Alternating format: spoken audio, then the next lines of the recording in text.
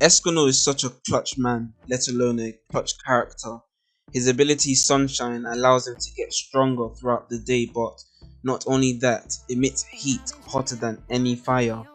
Because of Zeldris and his ability Nebula, the team, which includes Escuno, the Archangel Ludicil, and Merlin, get injured due to its pulling force, and Merlin is seen cut with an open wound showing blood.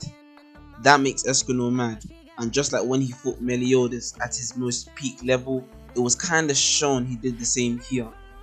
The damage he wanted to inflict on him didn't need Rita for it, which is his one-handed weapon, but his arm, or should I say hand, and with it the man swung down with so much force and might and power, his divine sword named after him broke through the barrier of Nebula and beat Zeldris. This was definitely a better show of animation of the brother instead of Meliodas versus Escuno, but obviously it wasn't as intense visually in season 3 with both of them flying around, punching and kicking. From this episode, it's shown that Zeldris has been defeated properly with Escuno's divine spear, which was Escuno's finger alone, but next episode for sure we'll know. But goodness gracious, the line "do all brothers want to be crushed by me" is such a true yet painful reality for the demons who are the children of the Demon King. It makes me shiver for them. But anyway, what is going on guys, it's your boy Roos and welcome to the channel. If you are new here, don't forget to leave a like and subscribe as it helps my channel out a lot.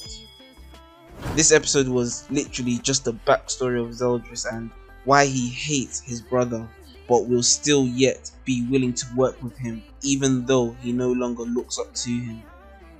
The reason why is because of a female named Gelda, who was in the vampire clan that he had fallen in love with. You see, the Demon King found out that he had been betrayed by a person in that clan, which was a chain reaction effort due to Meliodas doing the same at that time. And to set an example, he wanted those underneath him to be punished so no other person or clan would look to do the same.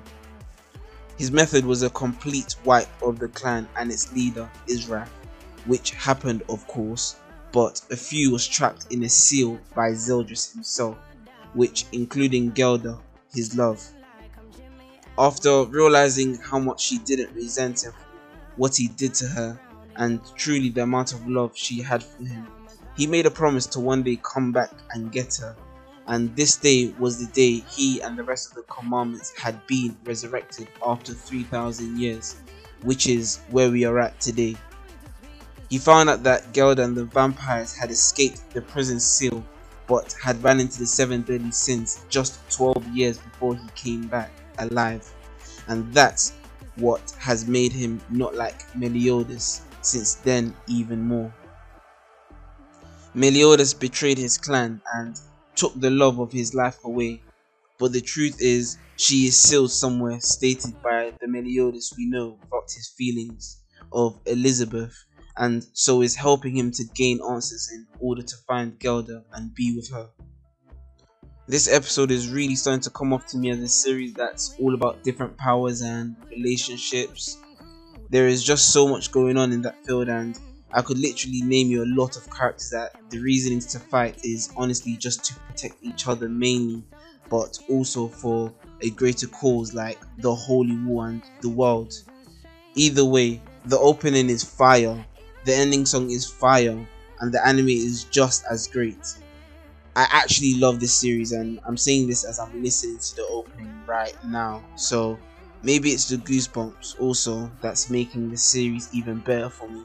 But damn, I actually just enjoy this anime. It's been your boy Russo, Mr. 36, and whether you're watching or listening to this in the morning, afternoon or evening guys, I hope you guys have a good day. Make sure to leave a like and subscribe to the channel especially, and if you're listening to this on a podcast, make sure to follow the podcast. I'm out. Peace.